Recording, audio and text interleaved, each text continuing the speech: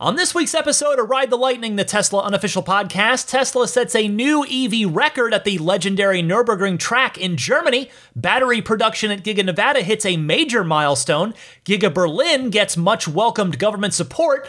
The supercharger network is poised for more massive growth and more.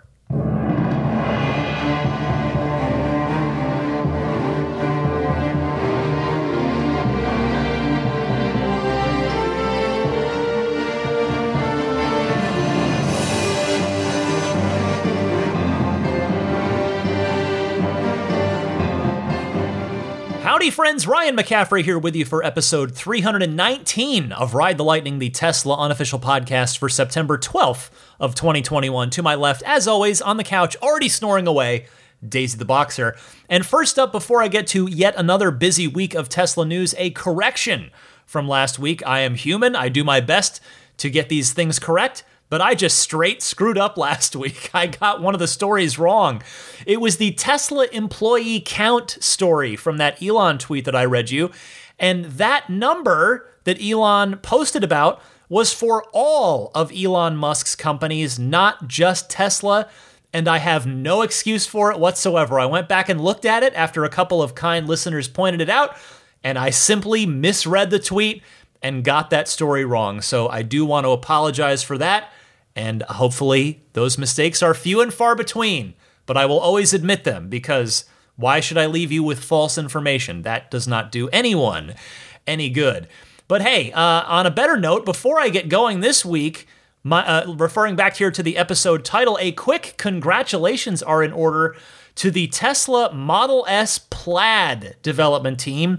Elon tweeted out the Model S Plaid's record-setting lap time card from the world-famous Nürburgring track in Germany.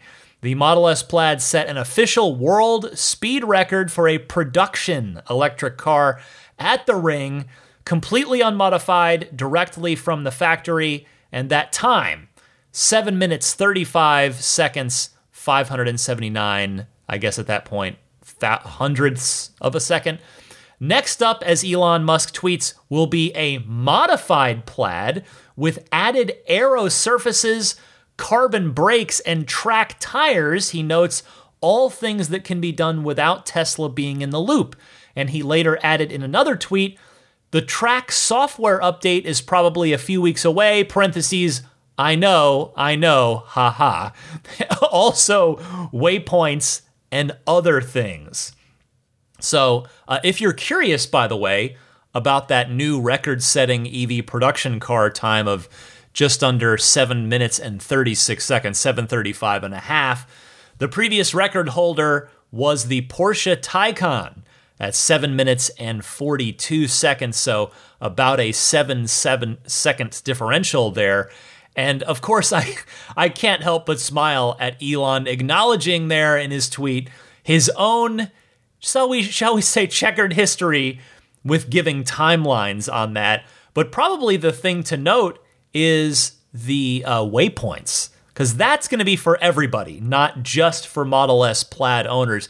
The track software for the Plaid will be great. I mean, that's those of you that have the Model 3 Performance might already be a little bit familiar with that.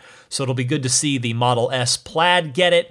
But the waypoints are going to be the big deal that applies to everyone, because that's been something that the community has been calling for quite some time. And if you'll remember back to the Plaid launch event that I was privileged enough to be at, the crowd basically politely bullied Elon into it. Someone yelled it out. I played you the clip back on that show in June.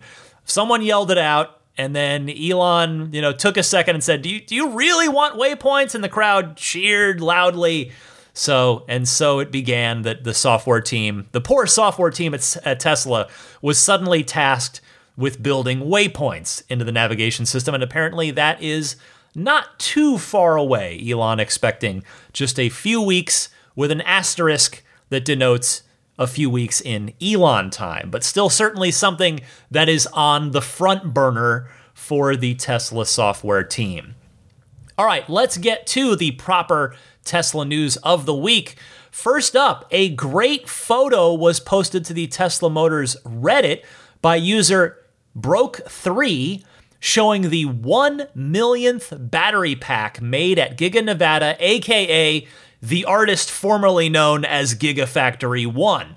Now, I don't know if that same Reddit user also took the photo, but at the very least, thanks to that person for posting it. Anyway, credit aside, the image shows a 2170 battery pack, the very same ones that go in the Model 3 and the Model Y, with a plaque on it that says, "We have officially built 1 million packs at Gigafactory Nevada." And then the pack is covered in signatures of at least, if not all of the Giga Nevada employees, a whole lot of them. The pack, this is a big battery pack. You know how big it is because you know how big your car is, lengthwise, widthwise, wheelbase-wise. And so it is covered in employee signatures, which is super cool to see. Now, first and foremost, I would like to say congratulations to the entire Giga Nevada team. It is simply an incredible accomplishment because, again, do what I always like to do. Pull back to the 10,000-foot view on this stuff. And remember that they started building this facility, Giga Nevada, in 2014. So in just 7 years, they've gone from a large swath of empty desert outside of Reno to a fully functioning battery factory that has now made over 1 million battery packs for electric cars that are all out on the road today. So everyone, and I do mean everyone that has contributed to that effort at Tesla, past and present, should feel an absolutely immense sense of professional and personal pride as well. I mean, that team, the team that has made that possible, is a huge part of literally, this is not an exaggeration, literally building the better future that Tesla as a company is trying to do here. Second thing I want to say is that I wonder, okay, looking forward a little bit, we did the 10,000-foot view. Now let's zoom in and look ahead. I wonder how quickly the second million battery packs from Giga Nevada is going to happen. How long is that going to take? It's certainly going to take a lot less than 7 years. In fact, I'll just lay out an educated guess here, maybe 2 at the most. And also, one other thing comes to mind when I report this story. Once Tesla does switch over to the 4680 cell structural battery pack, I wonder how they're going to quantify this. Since they won't be building packs per se, I don't believe. They'll be cranking out 4680 cells that get installed as part of the structure of the car during assembly, and each version of the car, standard range, long range performance, what have you, gets a different number of cells. So I realize that's neither here nor there, but again, the thought occurred to me as I was pondering this story, prepping for the podcast this week. In any case, again, bravo and congratulations to everyone who has ever worked at Giga Nevada. That is just a tremendous achievement. Speaking of good Gigafactory news, here's some good news for Giga Berlin. The German federal government wants to support Tesla's future battery cell plant on the premises with a 1.14 billion euro investment. I saw this story on the Tesla Reddit first, and the story comes from News in 24, who writes, "The Federal Ministry for Economic Affairs and Energy, aka BMWI, headed by Peter Altmaier from the CDU, believes, as it explained in response to a Tagesspiegel request, quote, if the product and production is successful, a number of 2,000 or more jobs in the battery area of the Grünheide plant is realistic, end quote. With the program, Europe and Germany want to achieve technological independence and promote climate-neutral mobility. Tesla is considered a technology leader. Quote, in 2030, we will see 14 to 15 million electric vehicles on the roads in Germany. Today, there are 1 million, said Altmaier when handing over the check in Kaiserslautern. The development is going faster than expected.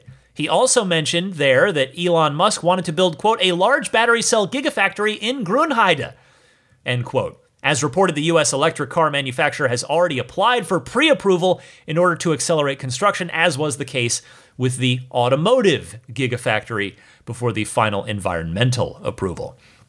Well, it is really, really great to see the German government getting on board here, because they don't have to do it for any sort of moral, clean energy, taking the high road kind of reason here. They can simply follow the money. I mean, I hope they'll do it for the right reasons, but if bottom line is they can follow the money, because Tesla is going to become a major employer in Berlin. And with the future of automotive being electric all around, what it does is it positions Tesla, and by extension Berlin, thanks to this new gigafactory and forthcoming battery cell factory, to be in a strong spot to be a major source of jobs, and not just that, but a big attractor of talent between the car plant and the battery plant, which will only put more money into the German economy versus, say, another country in the EU getting that money should Tesla have decided to build the battery plant somewhere else. So it's just good business on the part of Germany's elected leaders here, and kudos to them for supporting Tesla's battery cell production efforts here over the coming years as they look to spin up a battery plant. On a personal note, I've probably mentioned this on the podcast before, but I absolutely love Germany. I spent a month there during the summer after my sophomore year of high school on a foreign exchange trip. It completely changed my life. I have a million great memories from that month, including in Berlin.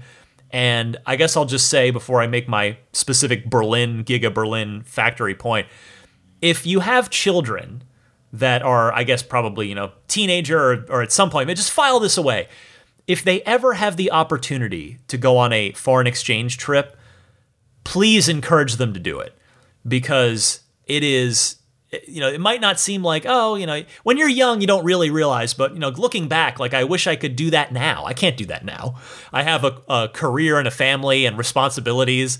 I can't just disappear to Europe for a month, as amazing as that would be. So if your children, as they get older and go to high school, ever have that chance, boy, I hope you'll encourage them to do it. Anyway, on a similar note, if I ever do get to go back for any reason to Germany and to Berlin specifically, I've now got an extra item on my to-do list there, which is visit Giga Berlin.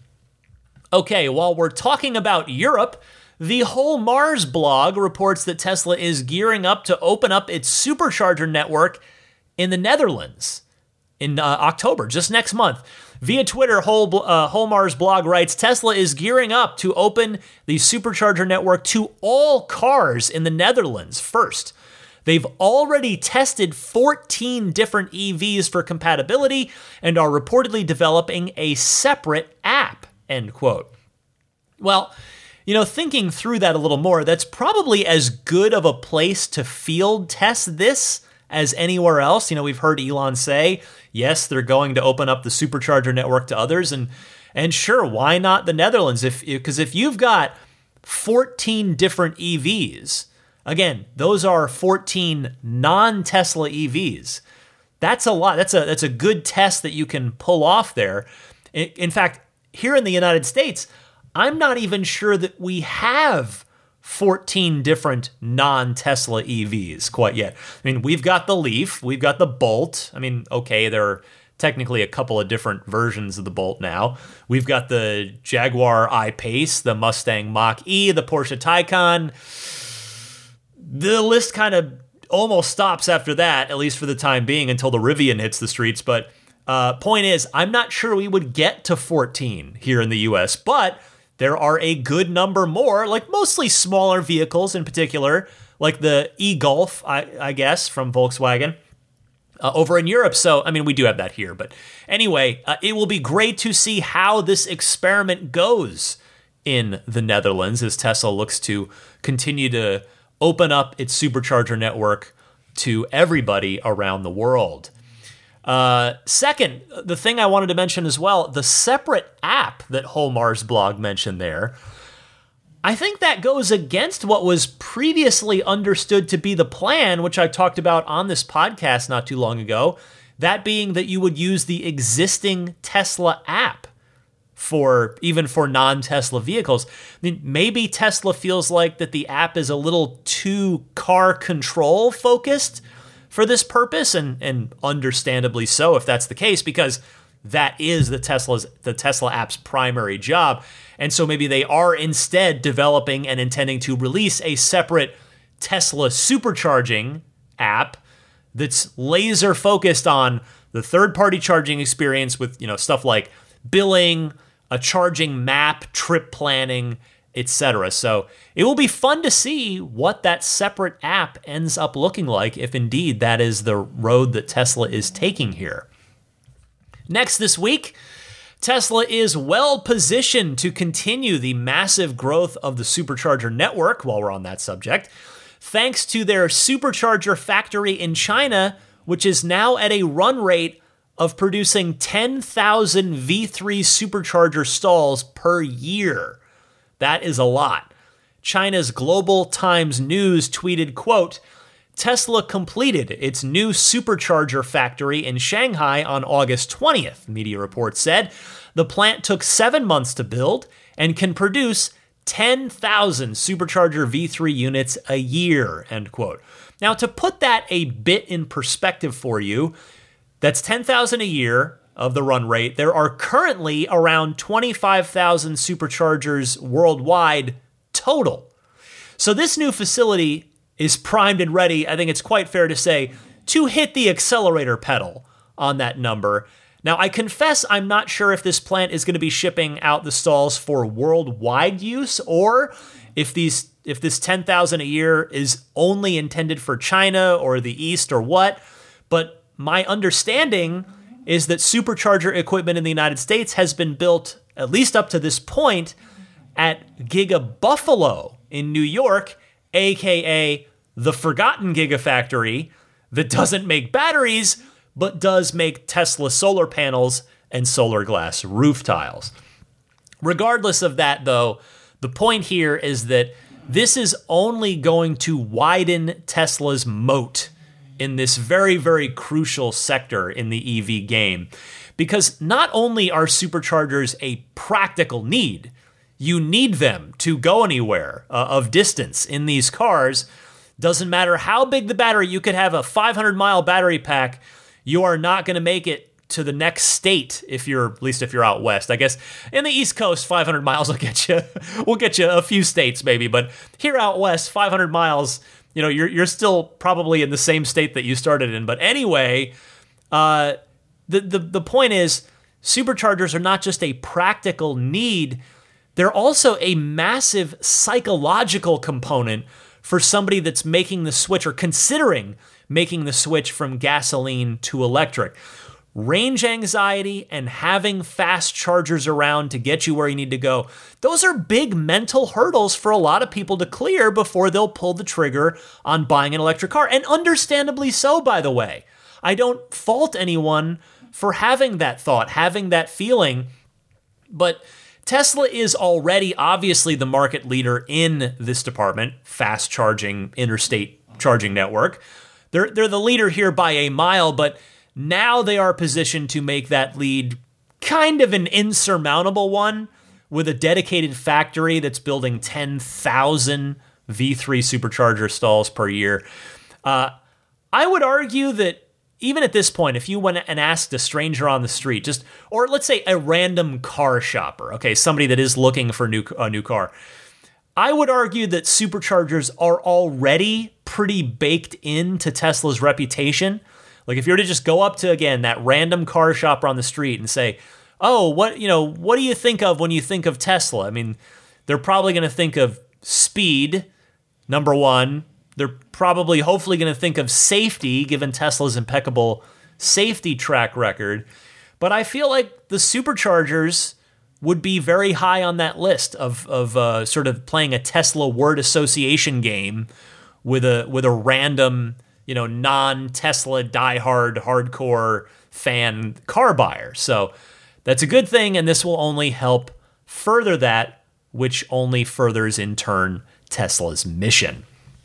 Hey, next up, remember that sci-fi sounding laser windshield wiper patent that Tesla filed for a couple years ago. I did the story at the time. Well, the patent has been awarded. It is done.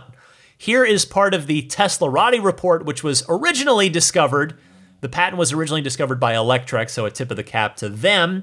And Teslarati writes, Tesla's insane laser windshield wiper patent has been officially granted by the United States Patent Office.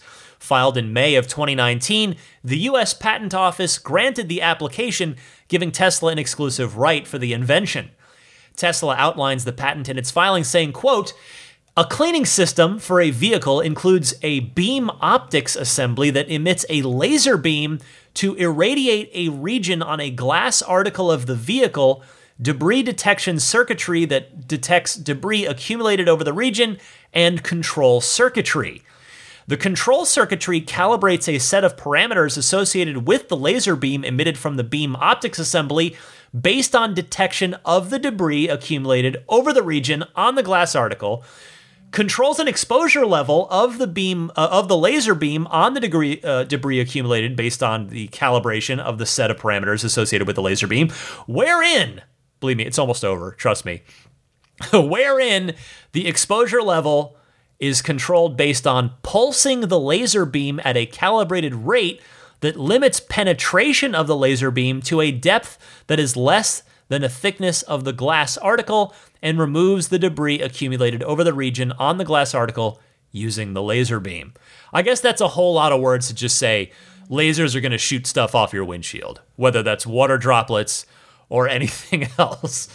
Now, patents don't always see the light of day as final products, but if any Tesla car is ever going to get this, it's probably going to be the Roadster first and foremost, because that car is not only going to be capable of a top speed in excess of 250 miles per hour, of which a physical windshield wiper arm assembly is just going to potentially cause problems, but the Roadster is also going to need every bit of weight stripped out of it, as well as every aerodynamic advantage that it can get. And then if that happens, if this laser system does find its way onto the Roadster, I imagine that it will eventually make its way to either some or maybe even all of the rest of the Tesla fleet as that laser system gets cheaper and easier to produce. I would expect the Tesla Semi would be the next in line to get it, and then it would probably move down to the Cybertruck, then the S and the X, and then maybe, perhaps, eventually the 3, the Y, and the quote-unquote Model 2, the $25,000 car, as well. What I would love to see now is a working prototype of this. I don't care on what vehicle, if it's even on a vehicle, if it's just like on a standalone windshield and Tesla demonstrates it. I mean, maybe it'll be on the next Roadster prototype that shows us the final design of that particular car whenever Tesla sees fit to show it to us. Probably not anytime soon, given that the Roadster's been pushed to 2023. But I will say, given that delay of the Roadster, I do now have a little bit more optimism that something crazy like this laser beam windshield system could actually end up making it onto the production version, since the car is not coming for another 2 years, if not more. So, in fact, on that note, same with the side view cameras in place of side view wing mirrors as well. The delay of the Roadster buys Tesla, and by the way, every other automaker, a bit more time to try and convince the United States government to approve those side view cameras, just as Europe already has. I've got 2 more stories for you this week. First up, another city's police force has adopted a Tesla for its police cruiser fleet, and it's possibly in the last state you may have expected. I want to say thank you to Patreon backer and longtime listener Derek Nesselrote for sending this story in from the West Virginia Metro News. And that publication writes, quote, Matthew Haynes, a patrolman with the Nitro Police Department, told Metro News flagship 580 WCHS in Charleston that he's been using the car for around 10 days now and is still getting used to the bells and whistles that come with it. Haynes said this is a trial run with the vehicle that may open up purchasing a few more for the department. One aspect being tested is communication, as there is not a computer system to run reports. Haynes said he has to communicate with Metro 911 via radio continuously. There is also not a divider in the car between the front and back seats, and the car has a tight squeeze, smaller in size than a normal cruiser. The city estimates that it will save more than $40,000 over 6 years in gas and maintenance costs. Quote, "We have to see how well the battery life holds up and how practical it is to use in police work where we might have to accelerate quickly or be on calls for a long period of time," Haynes said about testing the car. Well, I'll be honest with you. I had told myself that I was not going to cover these stories anymore, these police departments using Teslas in their police cruiser fleet, even though I will say I enjoy hearing about them. But the reason that I had said, no more, is just because I feel like I've done enough of them now where they're all kind of the same. Somebody on the local police force pushes for a Tesla in order to test out as a police cruiser, gets the sign off on it, then gets the car, and it ends up being totally awesome and saving the city or town a bunch of money on fuel and maintenance. And as you heard, it's probably going to be the same thing here with Nitro in West Virginia. But I thought I would do this story because it is in, of all places, West Virginia, the coal capital of the United States, and thus probably, as I said at the top of this story, probably one of the last places in America that I would have guessed that this would happen. So I want to say kudos to Officer Haynes and to the Nitro Police Department for being willing to give the Tesla a shot, willing to give a Model 3 a real-world tryout here. And I have little doubt, as I've said with each of these stories, I have little doubt that before too long, they're going to find that the charging is pretty much a non-issue. I mean, remember, two of the concerns were the battery accelerating quickly with regard to battery life and battery life as it pertains to having to sit and idle for a while, where, well, guess what? Teslas can idle all day, all week, all month, and they emit no emissions while sitting there doing it. So I have no doubt that the police department here is going to enjoy that. And then with the acceleration, unless they're absolutely driving it like they stole it, they're not going to have any sort of major issues with battery life. So I wish them the best of luck, and I'm glad they're doing this. And what I hope is that they're, specifically in West Virginia, it's coal country. My hope is that this police cruiser is going to start a lot of healthy conversations with members of the community. People hopefully will ask about the car's features, the car's performance, and maybe, just maybe, it will even inspire more folks in that community to go to the Tesla website, poke around, maybe even find a Tesla store and go for a drive. And you never know. Because once you drive the car, many of you out there are nodding your head right now in agreement with you. Once you drive the car, usually it's over. Usually like, well, I got to buy this now. So that's all you need. Tesla just needs to get people in the door, and hopefully this police cruiser in West Virginia will help start a lot of productive conversations within that community. Finally this week, another great story here about the latest Tesla service center to open. And here to tell you about it, I'm going to throw it to longtime listener and Patreon backer Nicholas from New Mexico. Take it away, Nicholas. Hi, Ryan. This is Nicholas from Albuquerque, New Mexico. We had some exciting Tesla news here in the state yesterday that I wanted to share. Tesla held the grand opening of their first sales, service, and delivery center in the state. I've heard that sales are supposed to start today, service in a couple weeks, and deliveries in a couple months. As you might be aware, New Mexico is one of the states that has laws prohibiting Tesla from operating sales or service centers. Since I just told you they opened one, you might assume this law has changed, but you'd be wrong.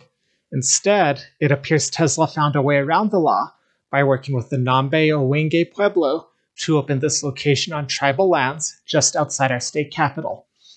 I don't fully understand how this works from a legal perspective, but I'd assume it's similar to how the casinos are allowed to operate on tribal land, even though state law prohibits them. I believe you guys have something similar to this in California with your casinos that you're probably familiar with. Either way, we're very excited to have our first Tesla service center here in New Mexico. I can't help but wonder if this is something Tesla might consider in other states with anti-Tesla laws that also have tribal lands if all goes smoothly here in New Mexico. Thanks for all your work every week on the podcast. Please give Daisy a hug for us. Shout out to Nicholas and Tony as well, longtime Patreon backers. Thank you so much. And yes, I am thrilled to help report this story for my audience. It's just such a great story. I saw the photos from the grand opening, and it is so wonderful to see. What an absolutely great workaround of what we all agree is a dumb, dealer-lobbied state law. New Mexico is sadly far from the only state with this, but these dealer-lobbied state laws preventing Tesla from selling directly to consumers in the state. So kudos to the Nambe tribe for seeing clean energy and really, quite frankly, just basic consumer rights as both the future and present, as that's something that they want to support both in policy and, by the way, with their land. Because Nicholas, you were wondering, I mean, I'm very familiar with this from my upbringing, mostly in Arizona, where there's a lot of Native American tribes, and yes, that is sovereign territory. That is their land, so it is not subject to the state laws because it's not really part of the state. So that's why they're able to have casinos, and that's why they're able to do stuff like this, partner with Tesla, despite New Mexico's rule there. So I love seeing the tribe leading by example here, supporting that clean energy future, supporting that consumer right to purchase. That is awesome. And my hope is that now the rest of New Mexico follows suit very soon. And with that, we have reached the end of the news portion of Ride the Lightning, but stay tuned. That's only about half the show. The second half of the show will kick off with the Ride the Lightning hotline. That's your calls, your questions, your comments, your discussion topics coming up right after this.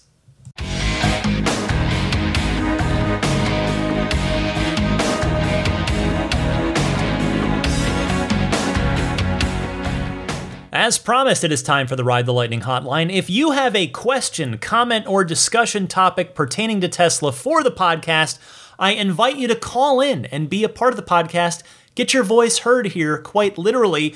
You can call the Ride the Lightning hotline anytime, toll-free, at 1-888-989-8752. Again, that's 1-888-989-8752. TSLA, or you can use your smartphone's built-in voice recording software and just record your question and then email it to me at teslapodcast@gmail.com. Either way, please try to keep your question to 90 seconds or less so that I can get through as many calls each week as possible. And hey, by the way, the provider of the Ride the Lightning hotline is Life on Record. If you know someone special with an upcoming birthday, anniversary, graduation, or some other special occasion, you can give them a unique gift of recorded voices from friends and family telling them why they're special. The recordings can be podcasted or put onto a keepsake. Visit lifeonrecord.com to learn more. And before I get to that first call, which is going to be from Justin in Long Island, I want to remind you that the monthly Patreon bonus mini episode is now available for Patreon backers at the ludicrous tier or higher. Now, if you hear your name, I'm about to list off the callers of that episode. If you hear your name and you're not in the Patreon group with access to it, email me, again, teslapodcast@gmail.com, and I am happy to give you a free download token for that bonus mini episode so that you can hear your call and my response as you were nice enough to call in. The callers for this mini episode are Jason from Indiana, Jeff from New Jersey, John from West Virginia, Brad from Minnesota, Jared from Seattle, Brian from Ohio, Chris from Massachusetts, Kaz from San Diego, Stefan in Vancouver, British Columbia. There we go. Larry from Roseville, Sean from Atlanta, and Gil from San Diego. And here is, as promised, Justin from Long Island. Hi, Ryan. Justin from Long Island, New York. First time caller, long time listener. Here with a quick question. I own a 2018 Performance Model 3, and any day now I'm about to take delivery on a 2021 Tesla Plaid Model S. Can't wait. I'm super excited. Anyway, quick question. Do you have any information on the Tesla wireless controller that was actually shown on June 10th at the Model S Plaid delivery event? I was wondering if you had any information, if that was coming out anytime soon. Anyway, be well, be safe, take care. Thanks for answering. Hey, Justin, excellent question here. And by the way, congratulations on your imminent Plaid delivery. Hopefully by the time you hear this, you've received your car. If not, I would imagine you have extremely high odds of getting it in the next couple of weeks before the quarter ends. Anyway, to your question, I did not get to see that controller at the Plaid launch event, but I did see pictures of it online later. And while I won't fully judge it until I've held it and tried it for myself, I think I'm reasonably qualified to say, given my line of work during the day, that it doesn't really pass the eye test to me. The buttons don't look that great. The D-pad looks a bit cheap. And the inline thumbsticks, the sticks themselves look straight off of a PS4 controller, which I know that's totally fine for a lot of people. I'm not a fan of the convex sticks, although also the position of the thumbsticks is definitely a subjective matter. And I didn't find any pictures that show the triggers, so I can't comment on those. But in my professional video game critic opinion, I would not recommend this controller, even if it was for sale. Although, again, I want to caveat, I haven't actually tried it myself. But since any Bluetooth controller is going to work, what I absolutely can strongly recommend to you is this: the Xbox Series X controller. And the reason is because they are darn near perfect gamepads with incredible ergonomics, great build quality, awesome battery life. And what's even cooler is you can basically do your best. You can color match the controller to your car by ordering a custom Xbox controller through the Xbox Design Lab. If you Google that, Xbox Design Lab, you'll find the site and you'll see what I'm talking about. Like, for instance, for my car, I could order a red controller with white thumbsticks, triggers, and a white back to match my red exterior, white interior Model 3. But I suppose to answer your question directly, I have not heard about if or when Tesla's own video game controller is going to be made available for sale. There is certainly a chance that it will, but I don't know, something, I can't explain why. I may be totally wrong, but my gut tells me it's not going to get made. It's just not going to be something that ever moves up high enough on Tesla's priority list that they'll actually build them in any sufficient quantity to sell. But regardless, I hope my answer there helps in some small way. Let me go next to Brian from Austin, also on the subject of Plaid. Brian, it's Brian from Austin, and I'm reaching out because I just heard on your show this weekend you had mentioned the benefit of the Roadster getting pushed back to 2023 is that the Plaid would now maintain the title of fastest production vehicle ever for likely another year, because the Roadster was planned to be 22 and now it's 23 at the earliest. And I was a little surprised that you, in that statement, weren't aware or seemed to not be aware that the Rimac Nevera actually is now the fastest production vehicle in the world, clocking a quarter mile at 8.58 compared to the Plaid's 9.24. And I am a Plaid reservation holder expecting delivery in December, so I'm very sad about this. But it not only is faster than the Plaid, but it also is faster than the Roadster's anticipated quarter-mile time of 8.8. So there is a vehicle out right now that is for sale, and I believe in production right now, the Rimac Nevera. It's $2.5 million, however, in limited production, but it is now the fastest production vehicle ever made as of less than a month ago. So unfortunately for the Plaid, it no longer has that title, but still obviously an awesome car. Thank you so much. Hey, Brian. Well, what I meant by my comment was the fastest Tesla specifically, that the Plaid would hold that crown. But looking back on it, I totally see how you took it the way you did. Still, you are right, of course. The Rimac has been getting a ton of press lately, and by the way, deservedly so, because its pre-production model that they've been bringing around has been tested all over YouTube and by Motor Trend, and it is an absolutely incredible machine from a performance perspective. That said, as you noted, the Rimac beats the Plaid at 18 times the price. Now, I love to see what Rimac is doing, and hopefully their future is going to be bright now that they own Bugatti. But the bummer for me about Rimac, speaking as somebody who loves cars, I've loved cars my whole life, is that you will, and I will, possibly literally never see a Rimac Nevera on the road since they're only making 150 of them. And so, while I don't say this dismissively, in a sense, it might as well not exist. Again, please don't take that the wrong way. I'm not trying to be dismissive of the car, but you will probably never see it. Now, not that rarity is a bad thing.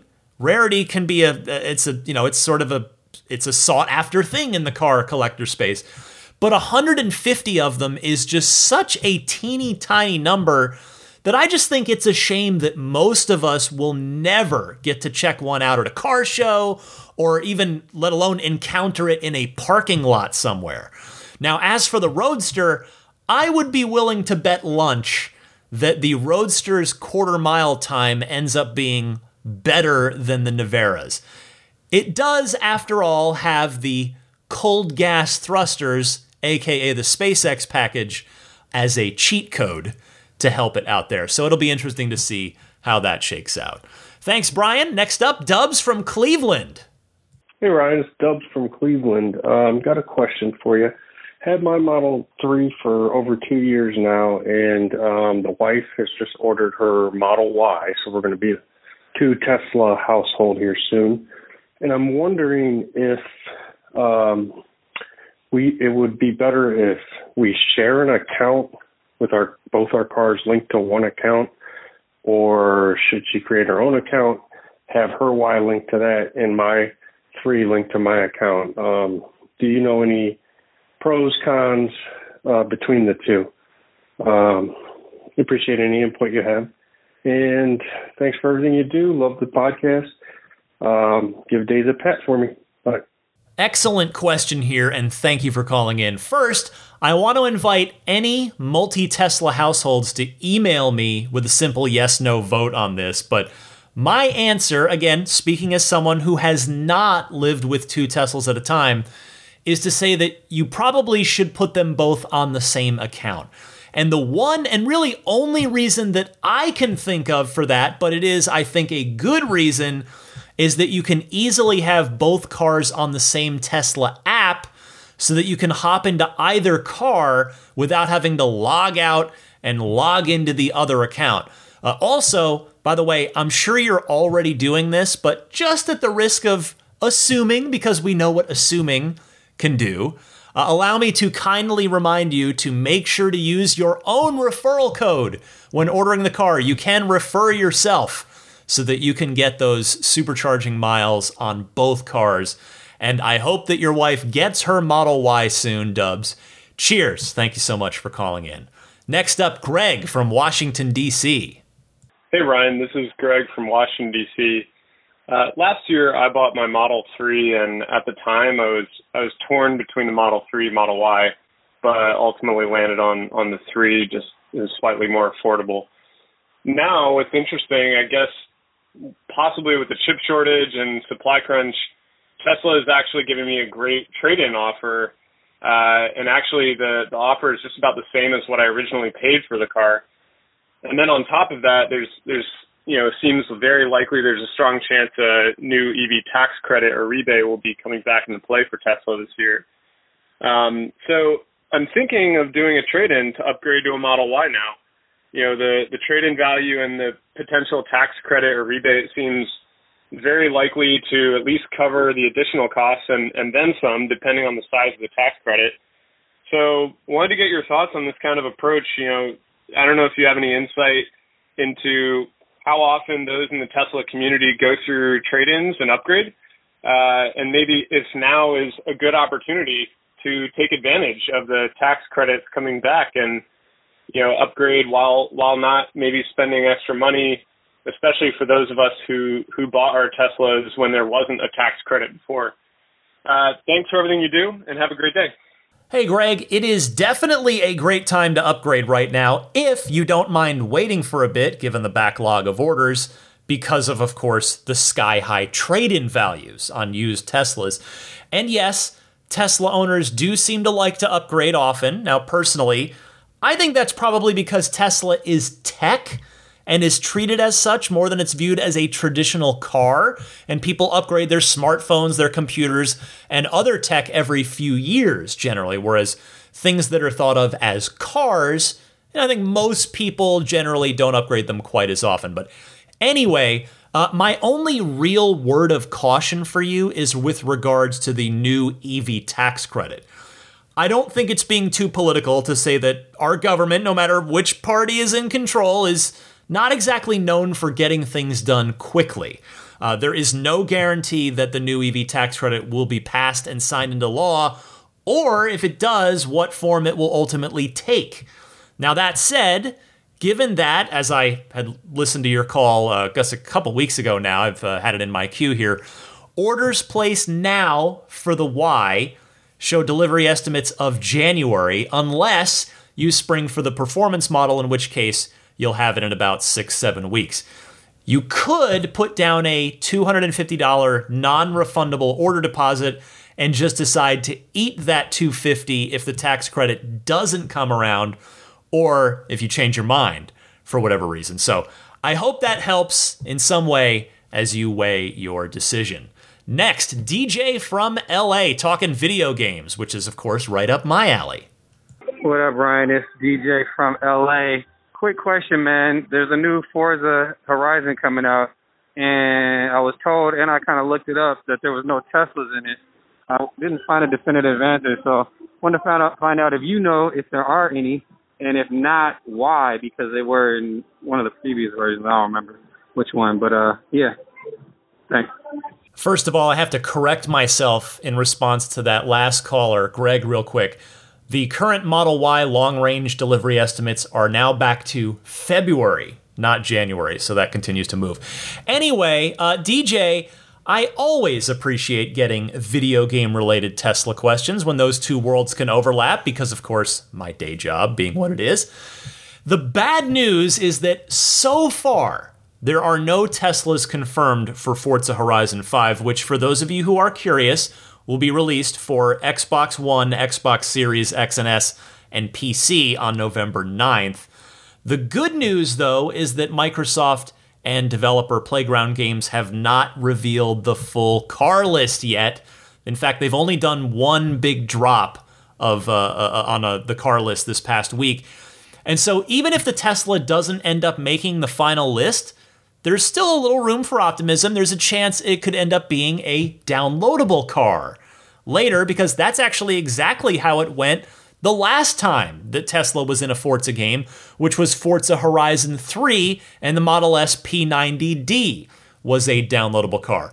Now, the Porsche Taycan was just announced for Forza Horizon 5, which I do think is relevant in that it means there's no philosophical opposition, at least, to having EVs in Forza Horizon 5. Not that we would have expected there would be, but, it's still good to have that definitively checked off the list of potential roadblocks.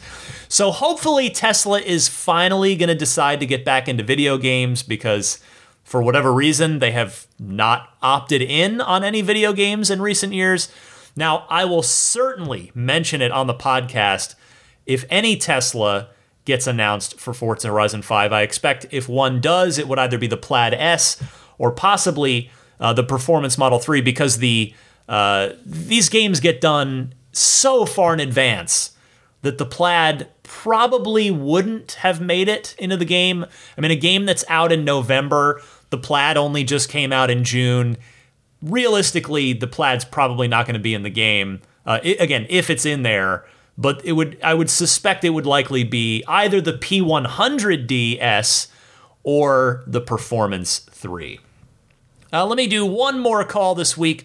It's Brian from Union, Kentucky. Go ahead, Brian. Hey, Ryan. This is Brian McMillan from Union, Kentucky. First-time caller and recently discovered the podcast, but really been enjoying it and wanted to say thank you for everything you do for the community. I've got a question that I have not heard addressed on your podcast and haven't really seen talked about much online. So I've got a 2020 Model 3 with just the basic autopilot, auto steer and traffic aware cruise control, no full self-driving package.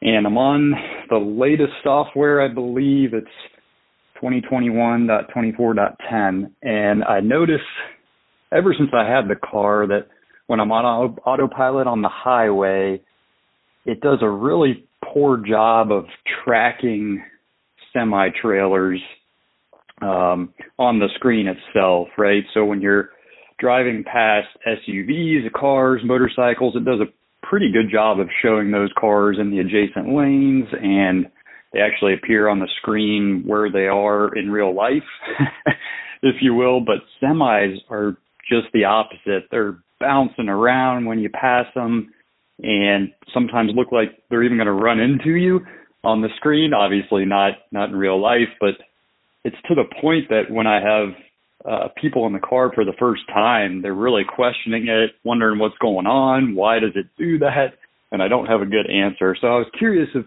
this has been addressed by Elon, or maybe in the new full self-driving betas they've talked about it or showed improvements to how it tracks semi-trucks. Not sure, but I apologize if this has been addressed before and I missed it, but I do appreciate everything you do, and I look forward to your response. Thanks, Ryan. Brian, welcome to the podcast, and thank you for calling in. This was addressed to a certain degree at AI Day. Now, as you heard in my episode there, I did not recap every little thing from that presentation because it was such a dense 2 hours, but that did come up.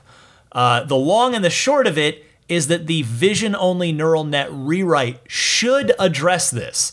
So you can tell your anxious passengers that it is a known issue and Tesla is working on it. But fortunately, at least, the car itself isn't reacting to how those semi-trucks are rendered on the screens. That's the ultimate bottom line good news. But I hope that helps, Brian. Appreciate the call. And thanks to all of you for calling in. I do sincerely appreciate it. I love hearing from you. I love having all of your voices on the podcast. So please do call in if you've got a Tesla question or discussion topic that comes to mind. I gave you the 2 call-in options at the top of this segment. But I'm not done yet. Stick around. There is more Ride the Lightning to come right after this. This is Steve Downs, the voice of Master Chief, Sierra 117. You're listening to Ride the Lightning, the Tesla unofficial podcast. You know, that Cybertruck looks a lot like a warthog, doesn't it? Master Chief, out. I got a couple of fun messages from family members this week. In my extended family, which is a big one, admittedly, my mom is one of 7, big Catholic family, so I got a lot of aunts and uncles and cousins, but we are now up to 5 Teslas in the extended family after 2 more people joined the fun this week, joined the group. So in addition to myself, my cousin Pat, who of course was the first with his very early Model S, and then my cousin Sean, my cousin Robert picked up a blue Performance Model 3 this week. Congratulations to him. And I guess he technically hasn't taken delivery yet, but he is about to. My cousin Zach getting a Standard Range Plus Model 3 this week. So I'm telling you, what's interesting about this is, other than Pat, it's all my generation. And I think maybe the point to take away from that is that these are not all car people. Like, I definitely am. I don't even know if I'd consider any of the other four necessarily car people. But it just goes to show you that there's just something about Tesla with my generation and the younger generation where it's just very desirable. It's very cool. It's very desired. And I think it's just going to snowball as time goes on. The Cybertruck, I think, is going to go a long way towards appealing to the younger crowd. I guess quick anecdote on that. I know I'm getting off tangent a little bit this week, but I'm in a carpool with my daughter's school where we split time with other parents. And so it's a total of 4 kids. My Model 3 is full. So it's 3 in the back, 1 in the front. And somehow, like they were, they know I've got a Tesla and they find it interesting. But one of them asked about, oh, are they doing like a, I forget how they phrased it, some sort of inquiry about the Cybertruck, like they'd heard something about it. And I said, oh yeah, and I just used, I'm driving them. I pulled up the browser, the in-car browser, and just went to tesla.com/Cybertruck, and they were enamored by it and just started asking me questions. They all loved it. I know it's very much a love it or hate it design with adults, but at least in this small little pocket of kids that are all around 10 years old, they all loved it. They were all, in fact, the next day, it's 3 girls and a boy, my daughter, 2 other girls, and then a boy. And the boy was, the next day, he's like, can we look at the picture of the Cybertruck again? And so I just pulled the page back up. And so I'm telling you, man, kids, they know what's up with Tesla. They love it. They sense it. They just know. And they don't have any preconceived notions of, any biases towards or against gas cars. They just see it for what it is. Like, oh, okay, it's electric. It doesn't have any emissions and it goes fast and it's safe. Like, they just kind of see it with clear eyes, with just fresh eyes. The next generation, it's going to be crazy with Tesla. I mean, I can't wait to see it. Anyway, a quick entertainment recommendation for you this week. I was made aware recently, Transformers Season 1. For those of you around my age or maybe a touch older, Generation 1, G1 of Transformers, that cartoon, which I adored as a kid, the first season from 1984 is free to watch on YouTube now. So it's on I've got it bookmarked. I haven't started it yet. And to be fair, I have no idea if it's going to hold up or if it's just going to be terrible as a 40-year-old adult in 2021. I don't know. But if that is of interest to you, check that out. All right, time for the pro tip of the week. It comes from Nicole in British Columbia, who's a Model Y owner. Go ahead, Nicole. Hi, Ryan. This is Nicole. I'm from BC, Canada.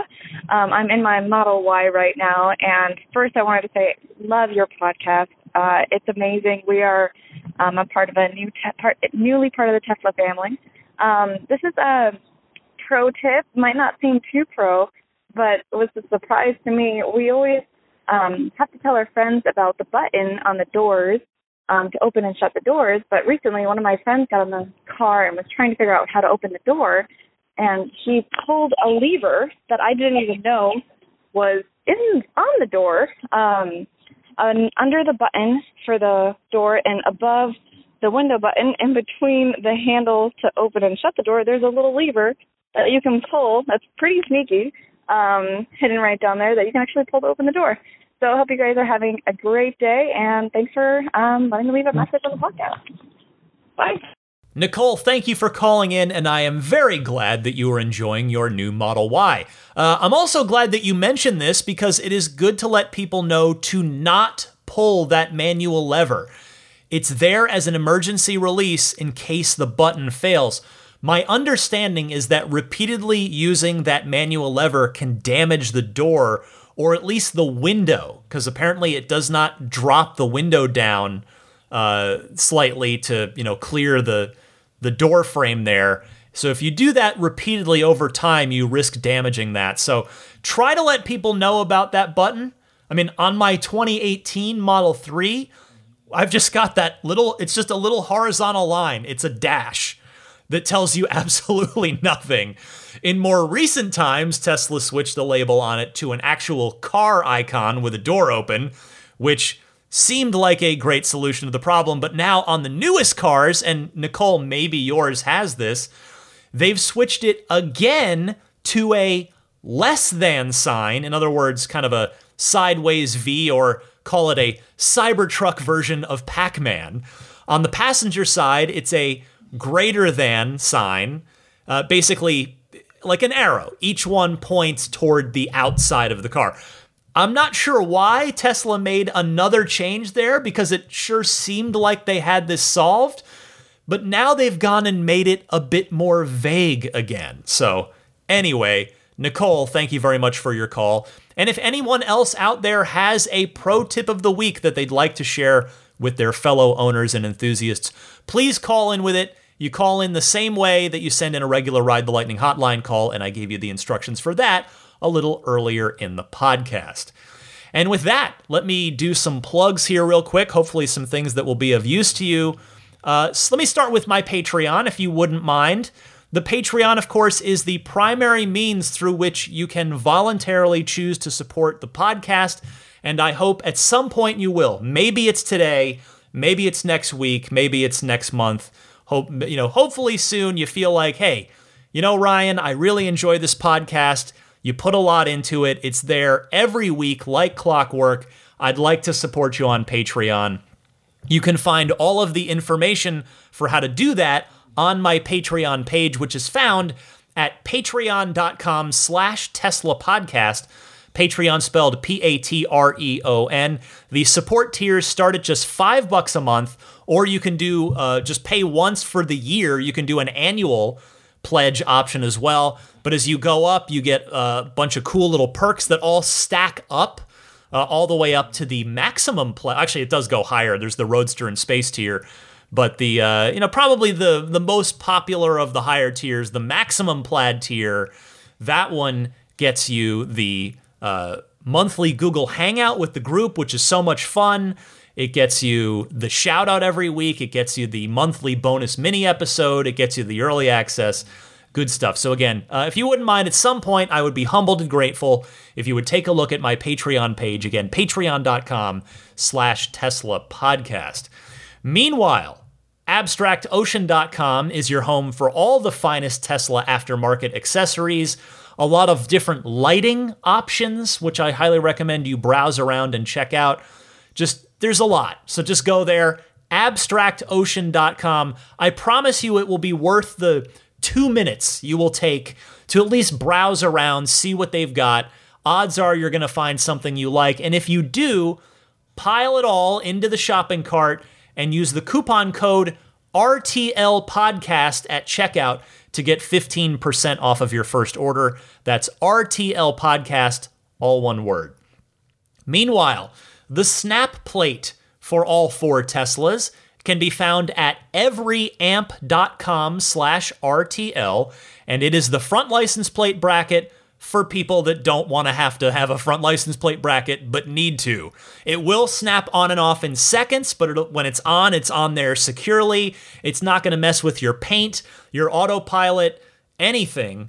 It's just goes on there clean. There's no automotive adhesive tape sticking to the front of your car the way there is with the one that Tesla gives you. So grab that if you need a front license plate frame, if you have to have one on your car for your local legal ramifications, for your local rules and regulations.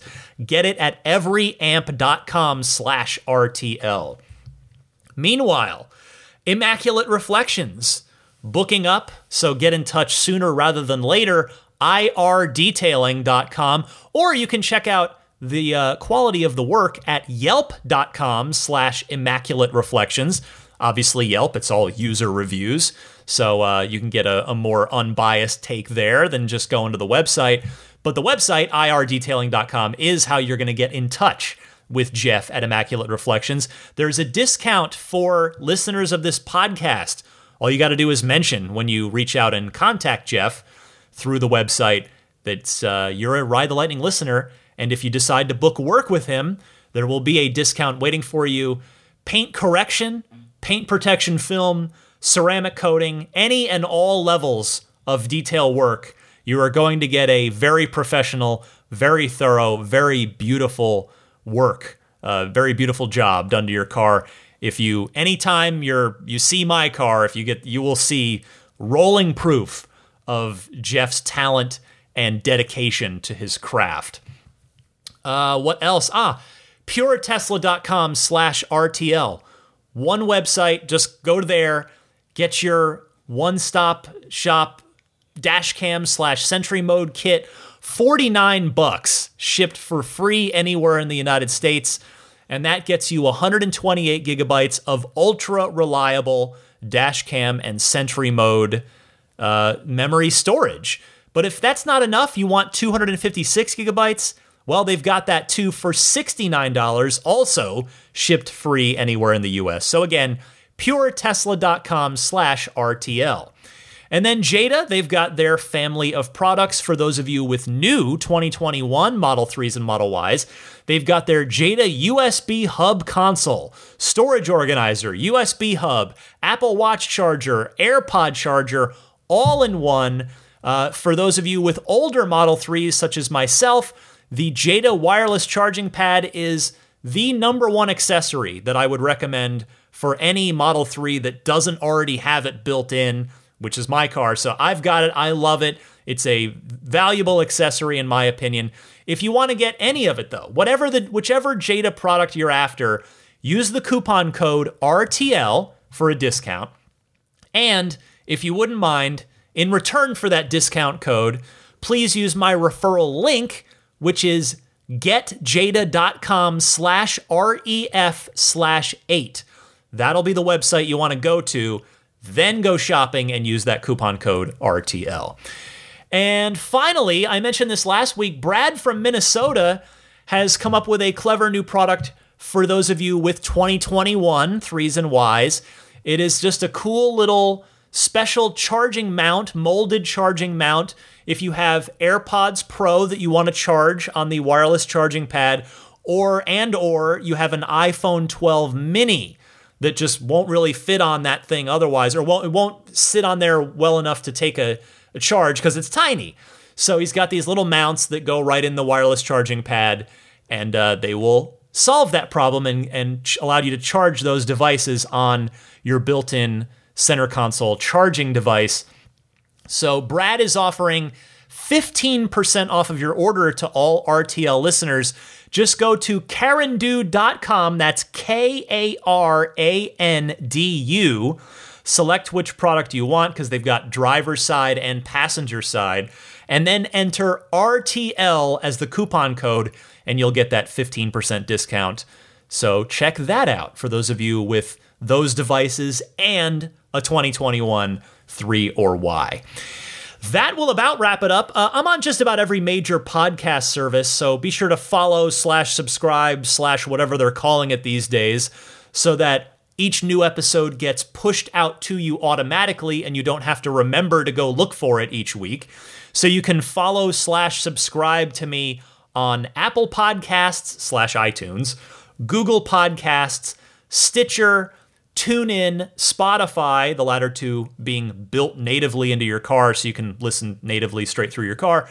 Or I'm also on YouTube. It's just audio. You're just staring at the Ride the Lightning logo, but if you just prefer to listen via YouTube, if you just have that tab open during the day and that's how you want to listen to the podcast, just search Ride the Lightning Tesla on YouTube and you'll find my channel and you can subscribe there.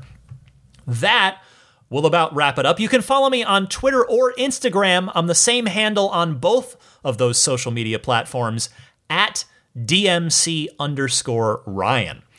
And with that, let me thank the Plaid, Maximum Plaid, and Roadster in Space tier backers, starting with the Plaid crew: George Cassiopo, David Brander, Alexi Heft, Logan Willis, Jason Chalukas, Tim Hyde, Peter Chalet, Eric Randolph, David Nondahl, Jerry and Mary Smith, Joel Sapp, Dory and Steve Guberman, Jeremy, Tesla Owners of Taiwan, Ron Lee, John Cody, Charlie Gillespie, David Perella, Sunil Joseph, Dennis Peak, Stig Mickey Jensen, Jeff Angwin, Chase Cabanillas, the Lydia family, Aaron Altschul, Jared Brown, Jerome Strack, Jamie Dalton, Noel and Lucy Murphy, the Tesla Owners East Bay Club, Paul Casarino, Ryan Natchett, Mike and Barbara from Louisville, David J. Howes, Travis Krenzel, Matt Nixon, the Tesla Owners Club of Wisconsin, Jonathan Zalesny, Joshua Walker, Rick Dean, and not Elon Musk. And the Maximum Plaid backers, thank you to Jonathan Wales, Cameron Clark, Daniel Grummer, Seth Capello, Nick and Tony, Tesla Hitchhiker 42, John Schmidt, Stan Roth, Howard Anthony Smith, Charles Galpin, Ryan from Las Vegas, Darren Nickel, Kaz Barnes, Ulrich Lassa, Brett Libano, Patrick Wisniewski, Gil Cabrera, Hay Watley, Eric Brown, Mark Eversole, Todd Badger, Joe Edgel, Kevin Yank, the Tesla Owners Club of San Joaquin Valley, Michael Williams, Will Stedman, Mait Suaru, Derek Nesselrote, Justin Perez, Jeremy Harris, Chris Beach, Tom Mills, Alex Brem, Matt Kalin, Zachary Howard, and Tyler Smith. And finally, the Roadster in Space tier backers. An extra thank you goes out to Pete White, Lyle Austin, Steve Radspinner, Fernando Cordero, Lawton from Chicago, Sean Neidig, Scooter Ward, Neil Weaver, Jackson Wallace, and Crafty Geek. Thank you all very much for your kind, generous, and continued support of my efforts here with Ride the Lightning via Patreon. And I think that will about do it for episode 319 of Ride the Lightning. Happy electric motoring, my friends, and I will see you back next week, same time.